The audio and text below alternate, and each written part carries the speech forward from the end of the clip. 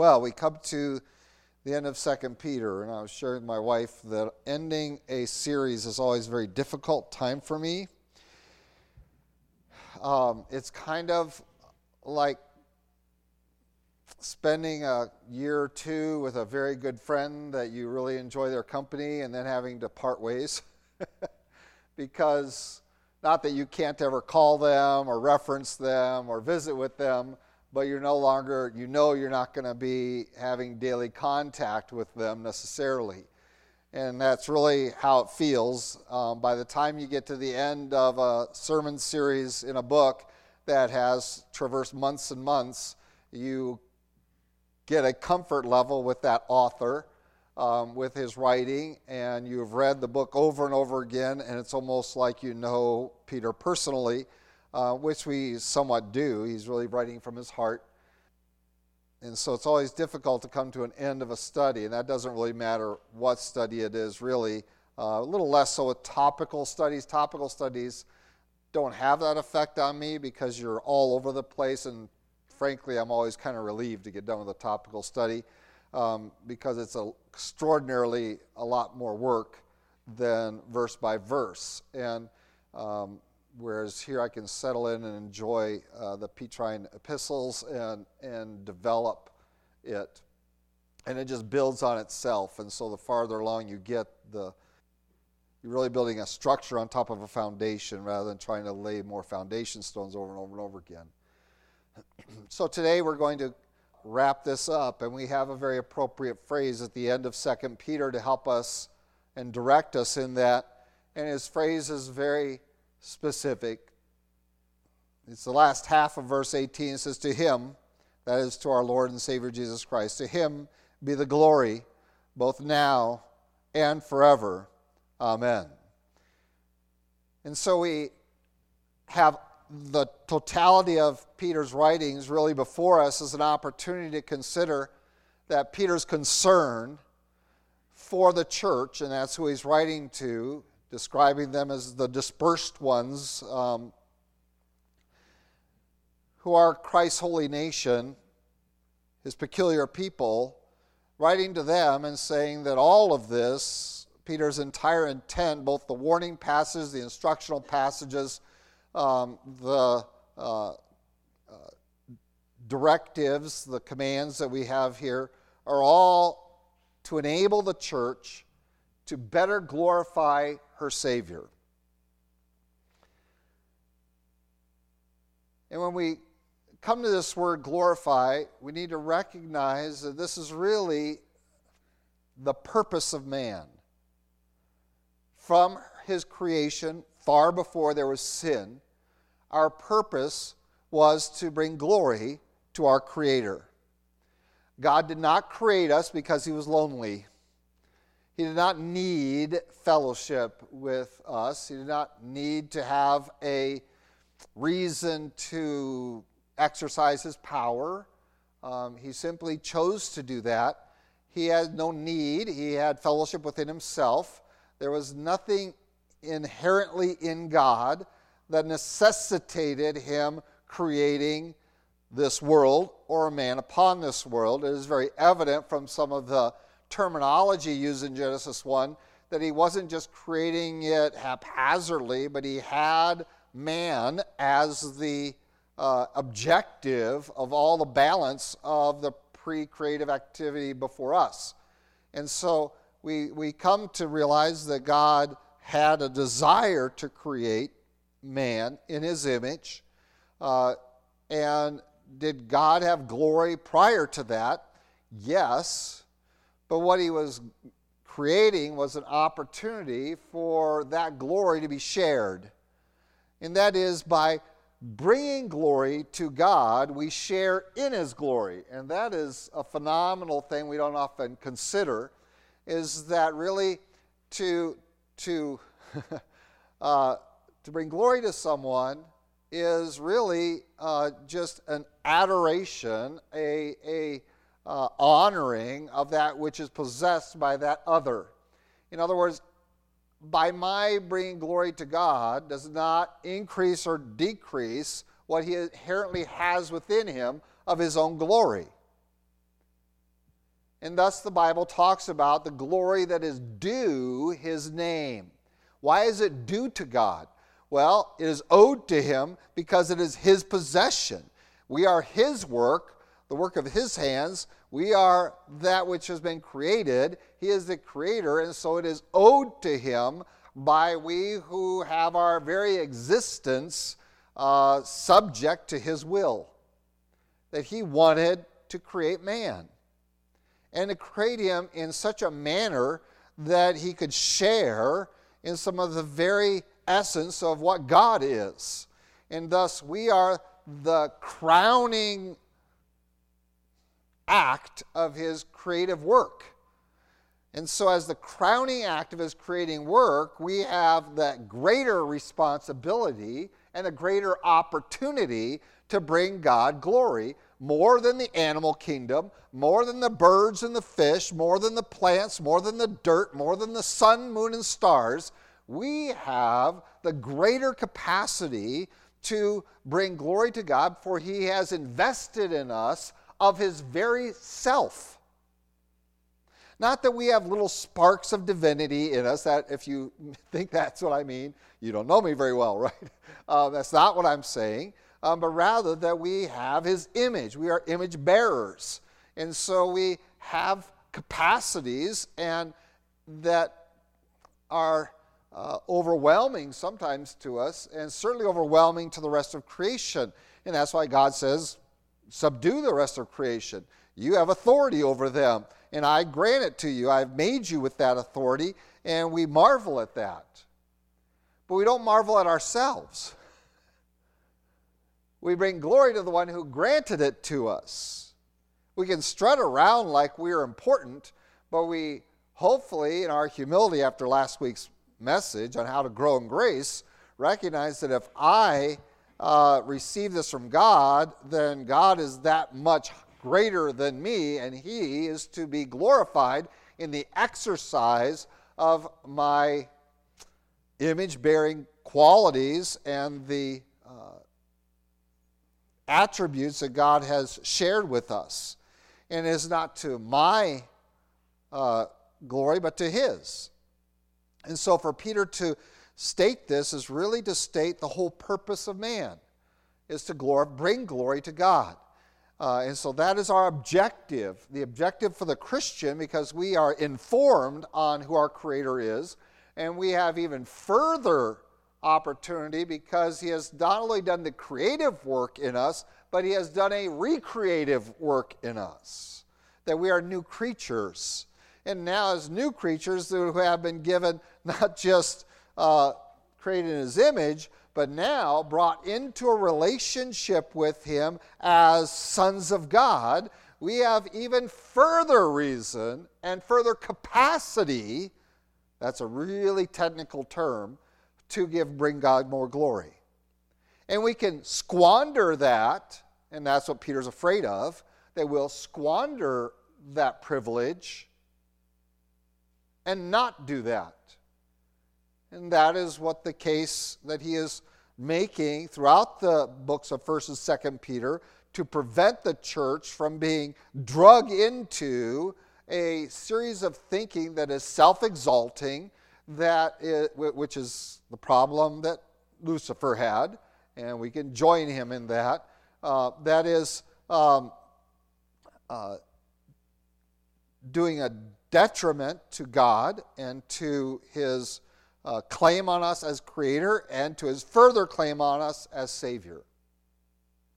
So for Peter to tell us that this is all with one singular purpose, to bring glory to him. Now, and that's exciting, and forever. Yes, one day we will be able to be in his glory and glorify him in his presence. And we look forward with great anticipation to that. And sometimes we kind of think, well, I'm kind of just wasting my time till I get there. And you miss the word now then in this verse. You are to bring glory to him now and forever. Now, this is the whole purpose of man in his entire existence, both as a child into your adulthood, into your middle age, past your middle age, into your declining years, and even as your last breath on earth is taken, you have this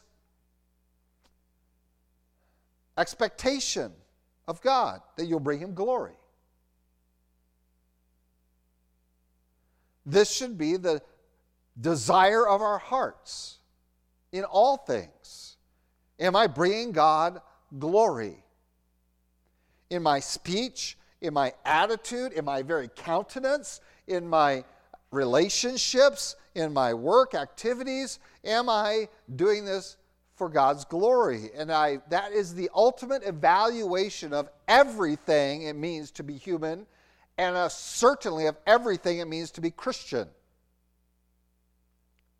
And so this becomes a very powerful summary of Peter's writing.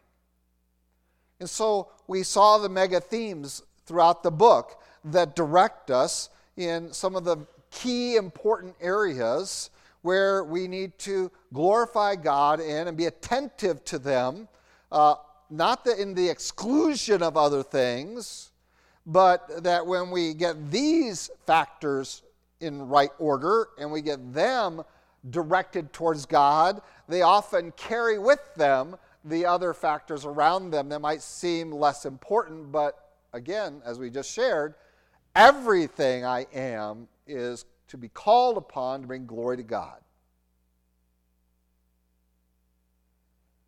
And so Peter has given us some excellent instruction. It is brief, and we have expanded upon it by looking at other passages.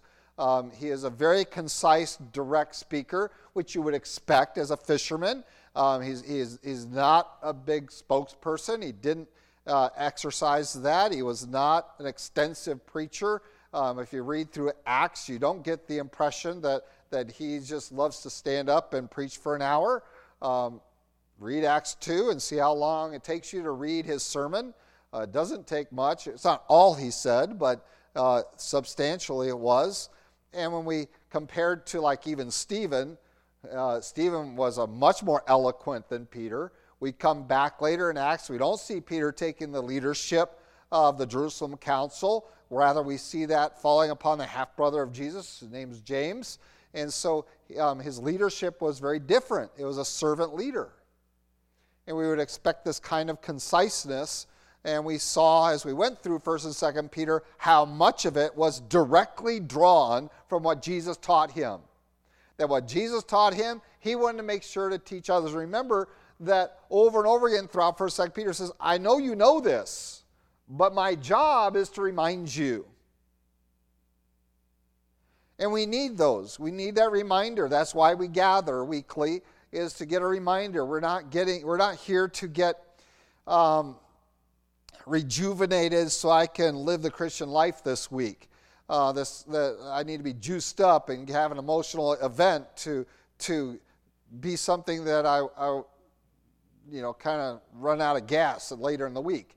No, that's not what we're here for. We're here to be reminded, hopefully to grow in our knowledge of God, to be instructed, often rebuked, corrected, that we might walk better this week than we did last, better informed, and meditate upon those truths to a more effectual manner.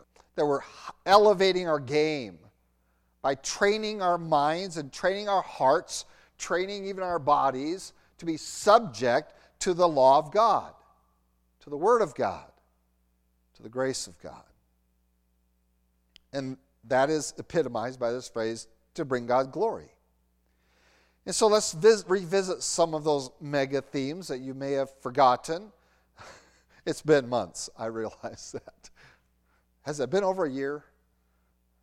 Does anybody remember when I started 1 Peter 1? Some of you take notes or going back and saying, how long has he been here? Oh, I don't have that. He's on my third notebook or something. I don't know. We have visited and revisited him because Peter writes very differently, and so he is kind of it's kind of scattered. He visits, goes to something else, comes back to something. which allows us to have that repetitive nature of instruction. One of the major themes, of course, that we have visited in Peter is the idea that what brings glory to God in the believer's life is that we endure. That we're going to endure to the end. Not just for our own sake that we might be saved, but to recognize that I endure this world and I endure the world, the flesh, and the devil, that I want to complete my course, as Paul says, that I want to endure suffering, that I want to endure opposition, I want to endure even false teachers. We're going to talk about that as one of the mega themes here shortly, that I'm going to last through this life for God's glory. Again, boil it down, so that ultimately, so that I can glorify God. We recognize that those who walk away from the faith have failed fundamentally in multiple areas of their life because, in the end, they are not bringing glory to God. It does not glorify God for us to abandon our pursuit of Him. For whatever reason. Oh, it's just too hard, Pastor. Oh, it's just been difficult. Frankly, you're soft. When I look through history and see what people have endured to get you a copy of the Scriptures, what people have endured to share the gospel with people that they have never met in foreign lands and in very remote places, what they have endured to enable that to happen so that tribal people could hear the name Jesus and trust in Him. They have endured even to the point of death itself.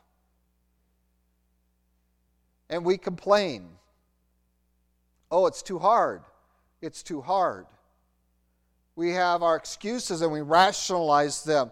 And ultimately, every rationalization for not enduring is destroyed when we understand that the fundamental purpose of man, whether saved or unsaved, is to bring glory to God.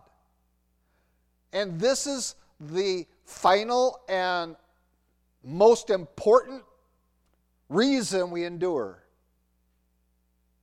Because it is what I was designed for. Mankind, I wasn't created, I was begotten.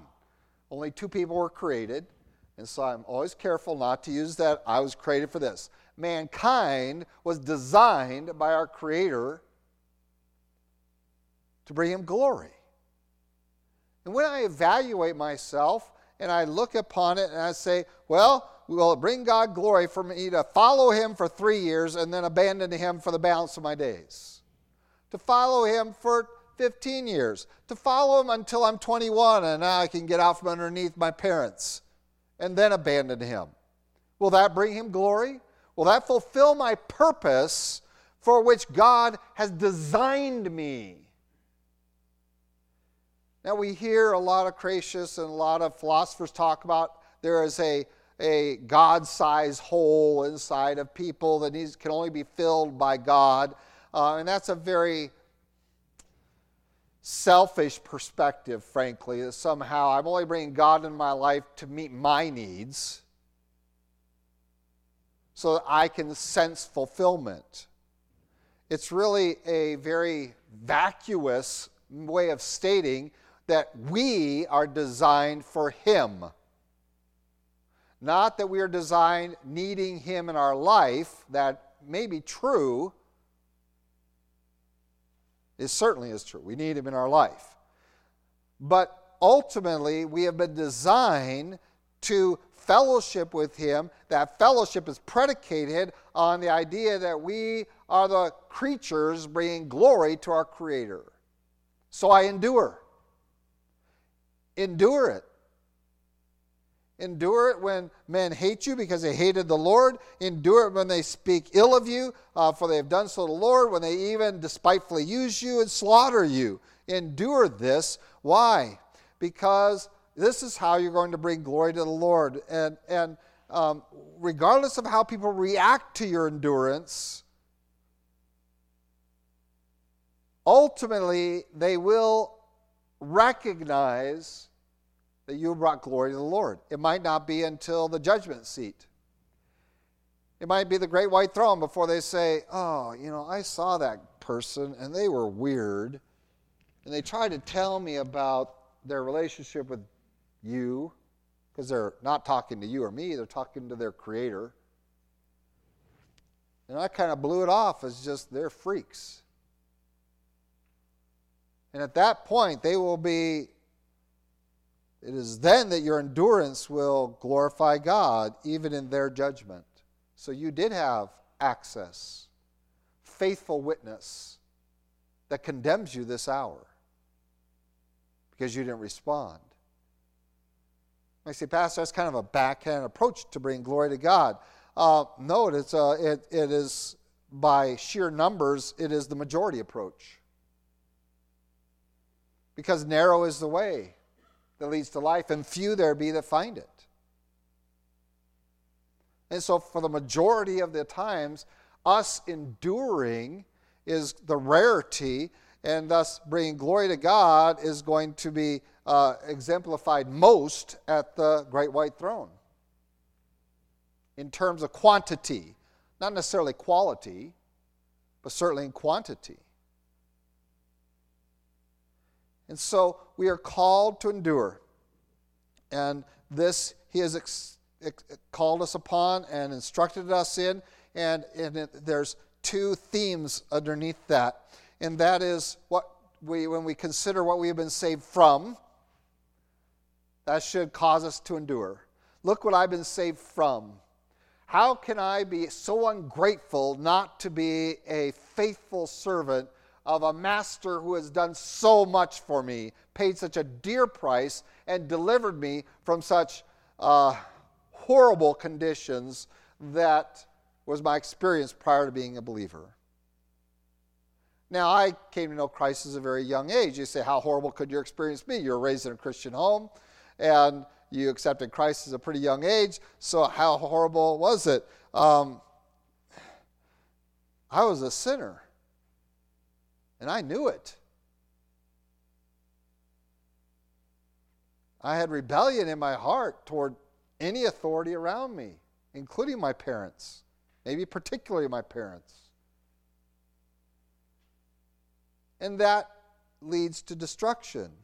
And by God's grace and mercy, at a young age, I had to encounter the powerful working of God on my behalf. And too many times we don't communicate the necessity to our children of just what a horrible life they will have and could have without Christ. And that's why so many children raised in church, went to Sunday school, then get out in their world, and they drawn into the world because we haven't trained them to be thankful for what Christ has done for them. And without a thankful heart and a humble heart, they will not endure. They will think somehow that, God should just appreciate that I went to Sunday school when I was a kid. As though that is the conclusion of that, and they have paid a price. They have repaid God for what God did for them, because we have uninformed young people. They don't recognize just how much Christ has done for them. And we have allowed them to be an ungrateful generation. And don't think it's just this one.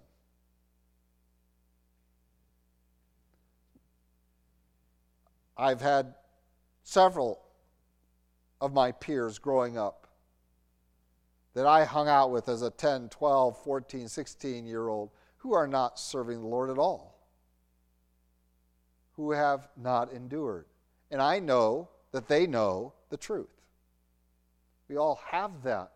But I look into their lives and I see the misery it has brought them because they didn't endure. And Peter says, I don't want that for any of you. I want you to endure, so you need to be reminded of what you've been saved from.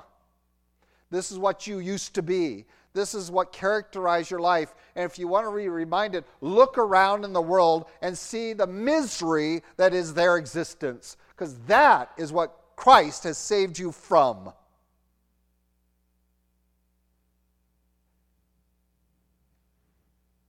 not just your future penalty of punishment of eternal lake of fire, but just from the miserable existence of being here on this earth and not even knowing why you're here. And we know perfectly well why we are here because we just read that we are here to bring glory to our Lord and Savior Jesus Christ. That is the purpose of our existence. And the world wanders around, blind men, leading other blind men, not knowing the answers to life. And so they stop even asking the question, why am I here? And that is what's characterizing this generation. We've distracted them from even the capacity or the interest in giving any thoughtfulness to asking that fundamental question, why am I here? To even pursue the concept that maybe there's something more important than the rat race. Maybe there's something more important than entertainment. Maybe there's something more important than education. Maybe there's something more important than material things. Maybe there's something more important than sensuality. Maybe there's something more important than these things to pursue. And Peter says you need to, and you can now, pursue God because of what He has saved you from. But that's not all Peter wants to remind you of. He also wants to remind you of what you've been saved to. You have a future secure. He has saved you that you might serve Him certainly and be enabled to be recreated, to bring Him glory on a new level that you just weren't able to really do until He came into your life and transformed you, that we can now bring Him the glory in the pursuit of truth, in a relationship with Him. That is what He has saved us to, that we have an inheritance. We have a relationship with God that is familial. It is that intimate. And He wants to remind us that this ought to move you to endure. For you are not only God's child by creative act, but you are His child by His loving sacrifice. He has put you into His own family and made you joint heirs with His Son, Jesus Christ. And therefore, because when we think about all that we are saved to and the inheritance that awaits us, and that's why Peter references it here and again throughout these two books, to remind you about your future. You have a future secure. Endure. Don't become disqualified in the first 100 meters of the race, but neither become disqualified in the last 100 meters of the race. Because either end, you're disqualified. And there is nothing for you. But because we have been saved to something, we have been delivered from and delivered to something, Peter wants to remind us of that heavenly thing that waits for us, to encourage us to endure, press on, to lay hold of that for which Christ laid hold of you. And so He wants you to be, and He uses these words, to establish yourself, to deter, just all the work that God has done on your behalf, to then embrace that fully and to recognize that whatever you suffer, to whatever degree, for His name's sake, will simply bring Him glory, but it is in a response to saying, I understand my future, and I am not afraid because of Christ. That's what He has saved me to. I am not nervous. I am not discouraged. I am not depressed. I am none of those things because I understand the future I am saved to. Now, my future even on earth. Okay, will God fail me? No. Why? I'm His child. The jeopardy here isn't that God will fail me. The jeopardy is whether I will fail God. And so Peter recognizes that jeopardy. That jeopardy is real. And so we press on. So we need to be encouraged. So we need to be reminded on a regular basis, do not neglect your salvation, for there is no other salvation out there. You wander off of this path, you have wandered off a path that is the only one that goes to life. You have been saved to this. Endure. Be steadfast. And so he reminds them over and over again, you've been saved from this, you've been saved to this. Endure. One of the other mega themes that is not unrelated to endurance, but we have handled as a mega theme, is your relationships. And again, we come to this phrase, to bring God glory. Do my relationships bring God glory? And so Peter has taken his time to develop the relationship within the family. To the relationships within our family, between parents and their children, particularly between husbands and their wives, do they bring God's glory? In other words, when people evaluate how I relate to my spouse, do they say, well, am I glorifying God by following His instructions for that relationship? This is part of your endurance. You start breaking lateral relationship with the people and disregarding God's word there, it will affect your vertical relationship with God. And it will move you away from enduring. You are jeopardizing your relationship with God when you fail to follow His instructions on your relationships with one another.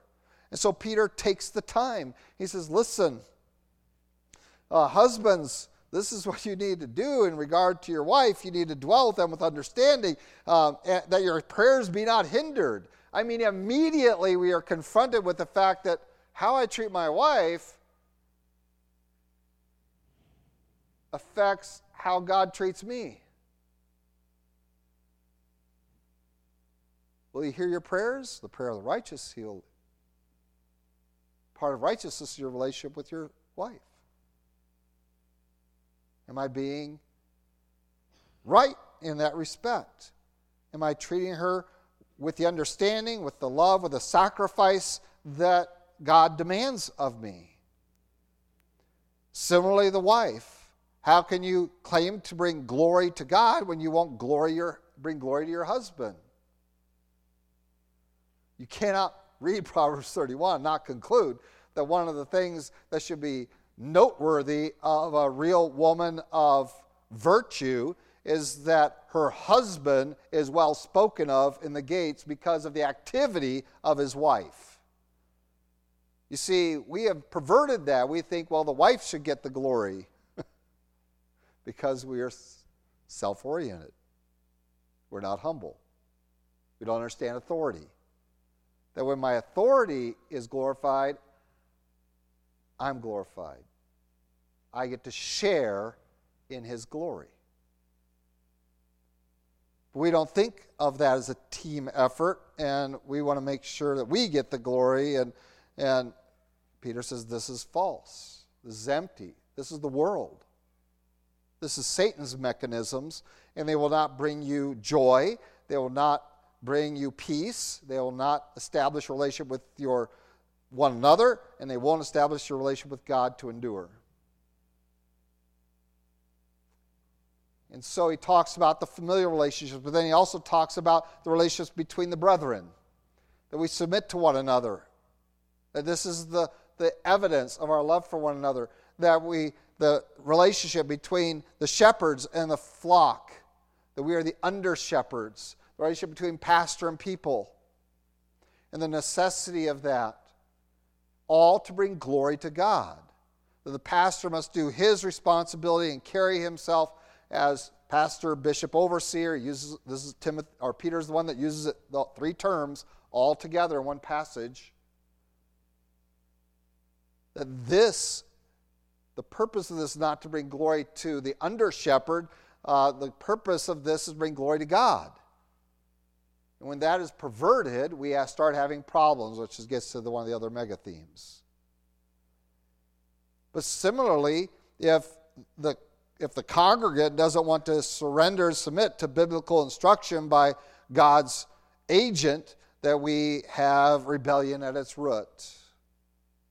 And this will jeopardize not just that one, but all those influenced by that one, who think that somehow they are free and at liberty to join that one in speaking evil of an authority. And so Peter takes a lot of effort, considering the size of these two books, how much effort he puts into your relationships. Your relationship should bring glory to God. How does a child bring glory to God? Well, in the Ten Commandments, we have a commandment specifically for children. How do you bring glory to God? Honor your father and your mother. That's a relational command that is not vertical but lateral. It is to other humans so that I can have the promises of God be brought to bear upon my being, upon who I am. I need to have right relationships with these in authority over me. And so, yes, your relationships with one another are the mechanism, one of the significant mechanisms by which we bring glory to God. And so we go through the scriptures and we see relationships and we see some broken and the hazards that are there that are evidence of spiritual brokenness that's there. But we also see others that we honor and we look at and we go and we marvel at them. And we recognize that this is what makes this individual bring glory to God on another level compared to his peers. And so I study the life of David, and I see his tremendous loyalty to Jonathan. I see his incredible relationship with the prophets, even when they rebuke him and come to him with his own sin. And we see his relationship with his generals, and we even see his relationship in transferring the kingdom and saying, listen, I couldn't take care of these things, but if this comes up, you need to take care of it. The humility that is there and the way he honored those people around him and was willing to humble himself before his own people. We say, there's a man. But we see the evidence of his right walk with God in his willingness to submit, even as king, to those around him. And so our relationships are critical to bring glory to God. And that's what we want to evaluate relationships. Well, let me evaluate the relationship within my home. Well, do they bring glory to God? Is God glorified by our speech, by the way we treat one another, by the manner in which we conduct ourselves around the dinner table? Does that bring glory to God? The way we spend time throughout the day, the way we share chores, the way we do anything and everything, does it bring glory to God? Is it done in a manner with a spirit that God would be pleased with it and that people would see evidence that God has made a difference in our homes? Similarly, within our church, does it bring glory to God? In our relationships, submit to one another in love.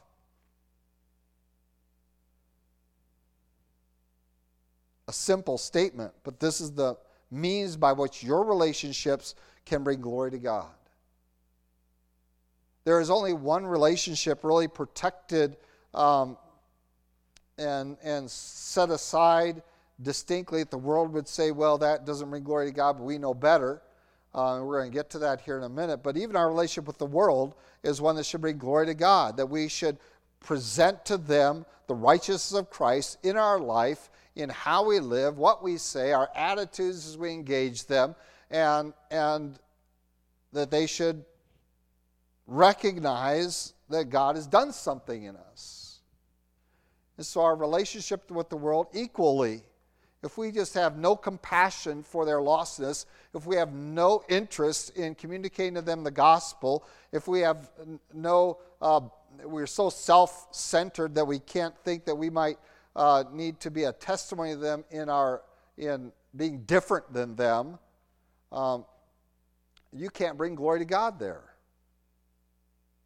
Not only in them not coming to Christ, but in them not even recognizing Christ in you. And once they recognize it, then we don't take the credit ourselves, but we give all that glory. Anything that's different about me is because of Jesus. And so they won't hear me complaining, because we know complaining is ingratitude. It's not the enduring spirit. It's a selfish spirit that brings us to complaining. Rather, we pour our cares upon Him because He cares for us. We give them to Him in our prayers, and we endure, and we consider it joy. And the world needs to see that. That I'm not going to participate with my tongue in these things, that they are so common. Not only just not in cursing and off-color speech, but even in things like gossip and, as I said, complaining and these other areas, that the world should not hear that. Our speech is part of is a significant part of your relationship with people, isn't it? Not just verbal speech, but nonverbal speech. And that's why I talk about, you hear me pray about or speak about our countenance. It's a biblical term about your expressions. Do your expressions bring glory to God? Or are they always a scowl? Is that all you're known for? You're just a grumpy old person. Or can we have the joy of the Lord on our face even while we are being maltreated? We are called to this, brethren, to have our relationships bring glory to God. Our intimate relationships, our most intimate relationships, all the way out to our relationships even with the world, knowing that Jesus died for them too. And then there's one relationship that is preserved, is set aside, is distinct, that requires not submission, but isolation. Which brings us to our last mega theme, really, in Peter. And it's not just in a single relationship, it's not just this one group, but really what they represent, and that is with the false teacher. Peter was extraordinarily concerned about the effect of false teachers on the church.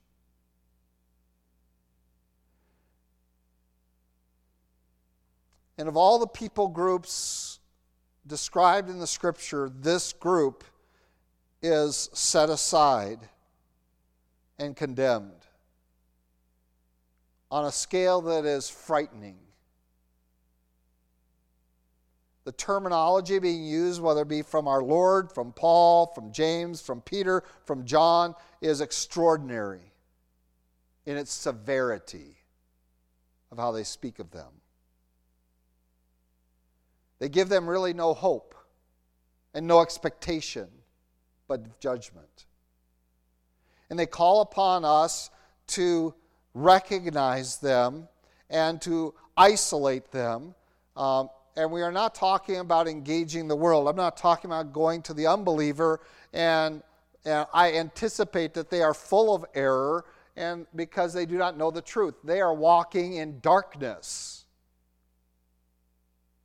We are talking about within the context of the church, within the Christianity of those who claim to be children of the light, but are also really advocating for error and darkness. And this is very distinct from those who are captured by them, although there's some troubling things said about them as well. And so we come to this and we see these false teachers and we are told to very quickly identify them. But in our non-confrontational society, we look down on that kind of thing. Oh, you named names, you pointed fingers at people, and yet we fail to realize that's exactly what a shepherd is supposed to do. That is a wolf. I will deal with him. You guys just keep munching.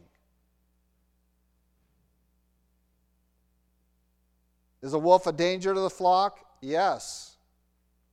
Whose responsibility fundamentally is it to initiate and protect and that is the shepherd. And David, again, it gives us a great example of that, and says, ultimately, the Lord is our shepherd, where our dependence is upon him, but as under shepherds, even though I don't own the flock, the Father owns the flock, I'm just the son, I have a responsibility to protect it. And David's testimony was, well, I've killed a lion, I've killed a bear to protect my dad's flock. I can kill this Goliath too to protect God's people.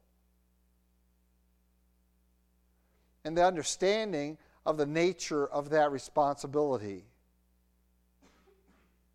Well, it's not just the responsibility of the shepherd, because I'm also one of the sheep. We are fellow ministers one to another, that we have a responsibility, if we are carriers of the Holy Spirit within us, to be discerning, to compare anything that we hear or teach with God's Word, because this Scripture is given by inspiration of God. Paul's not the only one that said that. Peter says it too. That we have these Scriptures before us, that we do not pervert them, and when we see other people perverting them, when we see other people twisting them, we are alerted, and we recognize that this is a common encounter of God's people throughout history, not just church history, but even into Old Testament history, that there will be false prophets among the people. And so we are to be attentive. We are not to be asleep or in coasting in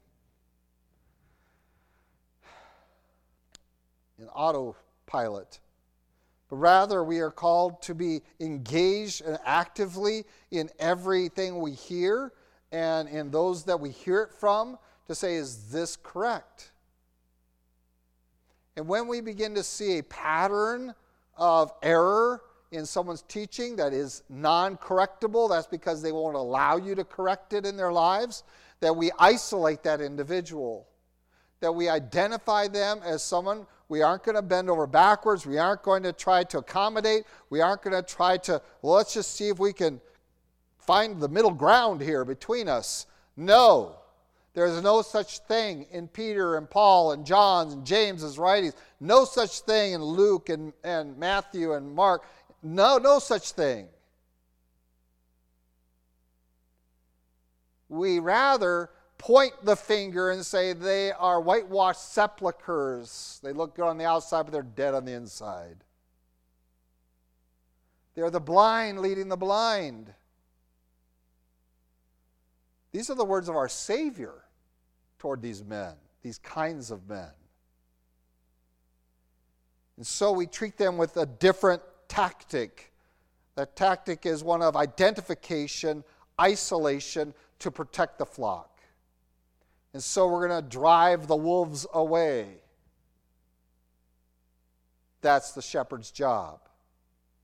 And to keep the flock intact, not because it's his wealth, but because it belongs to the Father. And we even risk our lives for that. And when we get so culturally sensitized that we can't enable or allow or permit or even acknowledge the value of someone saying, this person is not someone to listen to, this person is teaching error, this person or this group of people or this denomination has some problems, then we are foolish and we will not endure. For we will, as it says, be drawn away or be drug away by these into destructive doctrines. They will exploit us. They will exploit the flock. If you've ever seen a flock under attack, you see what they do. They do not chase around the perimeter. An animal that wants to attack will go right into the center. They'll scatter them, isolate, so that they can just be scattered. They'll bring division, and the flock isn't intact anymore, and now they're scattered, and now they can pick off individual animals. It's very hard for them to attack a flock, and so they just drive themselves into the flock, scattered apart, and then they start picking people off. This is what wild animals do, and this is how the Bible describes these individuals.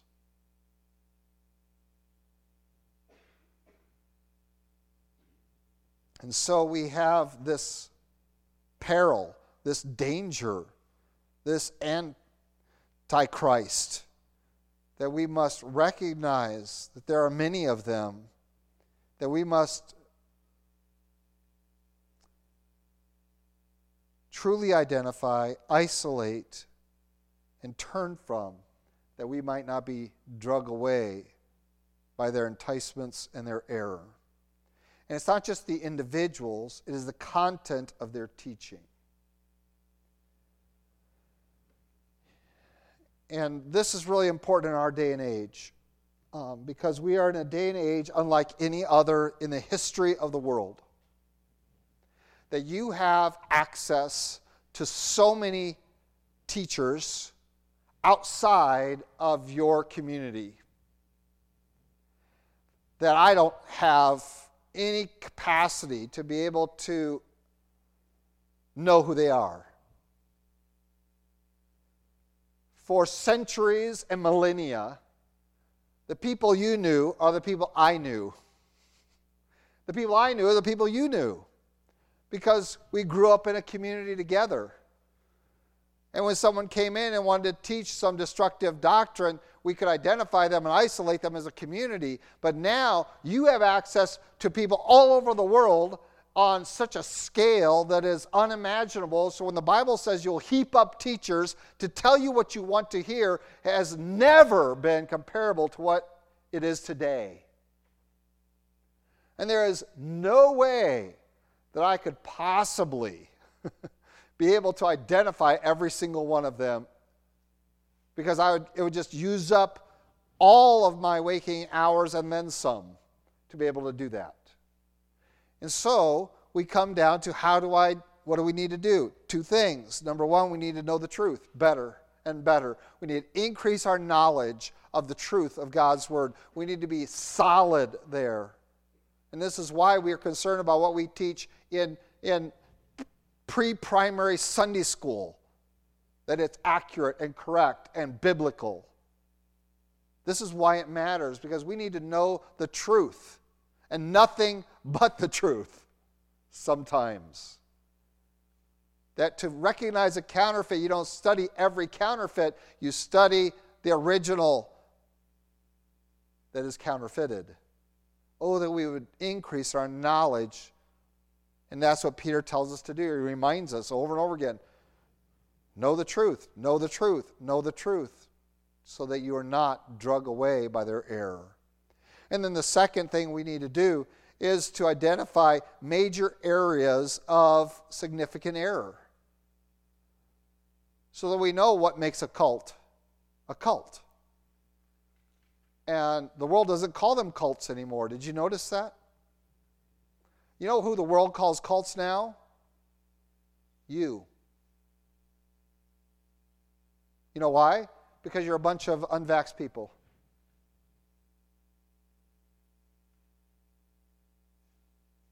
Because you don't go along with society. That makes you a cult in their mind. But we understand what a cult is. And now they call Mormons Christians, and Jehovah's Witnesses Christians, and Seventh-day Adventist Christians. They say these are all just Christian denominations. And those groups have really driven to that. But in my lifetime, that has occurred. Because when I was in college, we had cults. And everyone called them cults.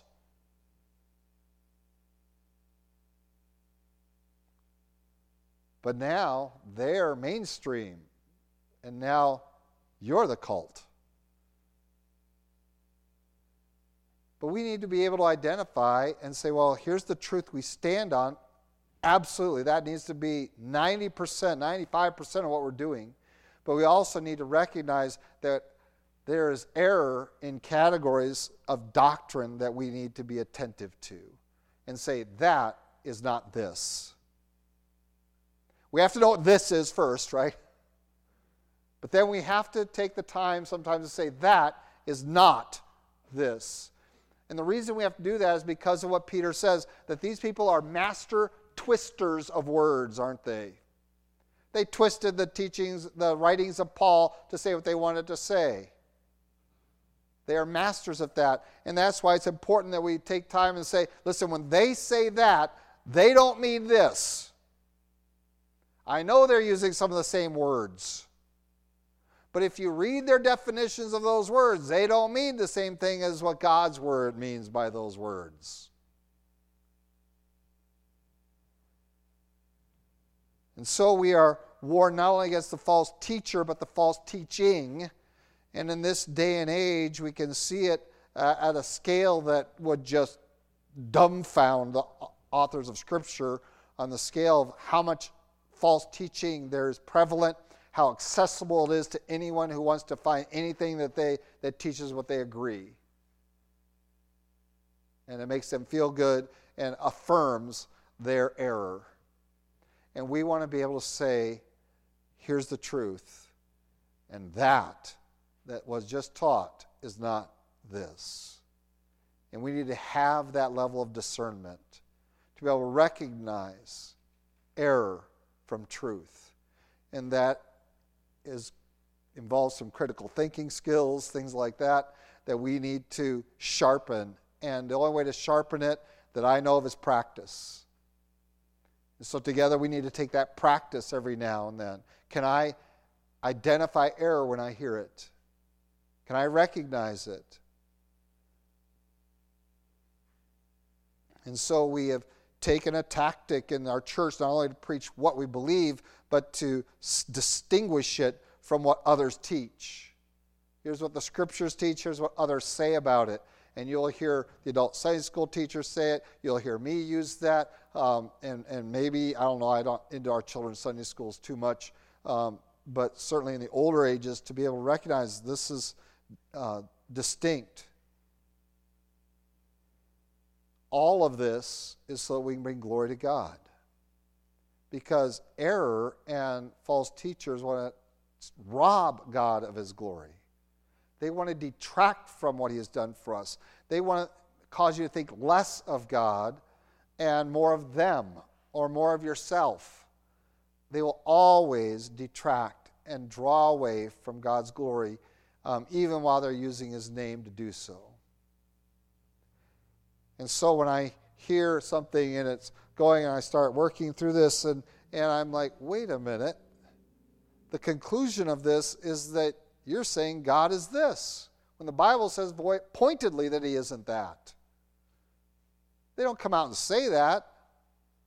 They say something else that leads to that.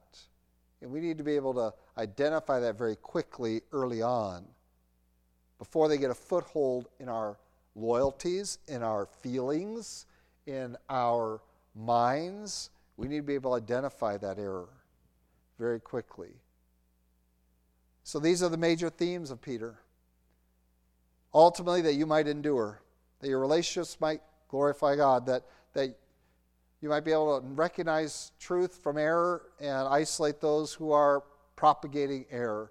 But fundamentally, all of that is tied up in this one sentence. To bring glory to our Lord and Savior now and forever. And it'll be a lot easier in forever because we'll be in His presence.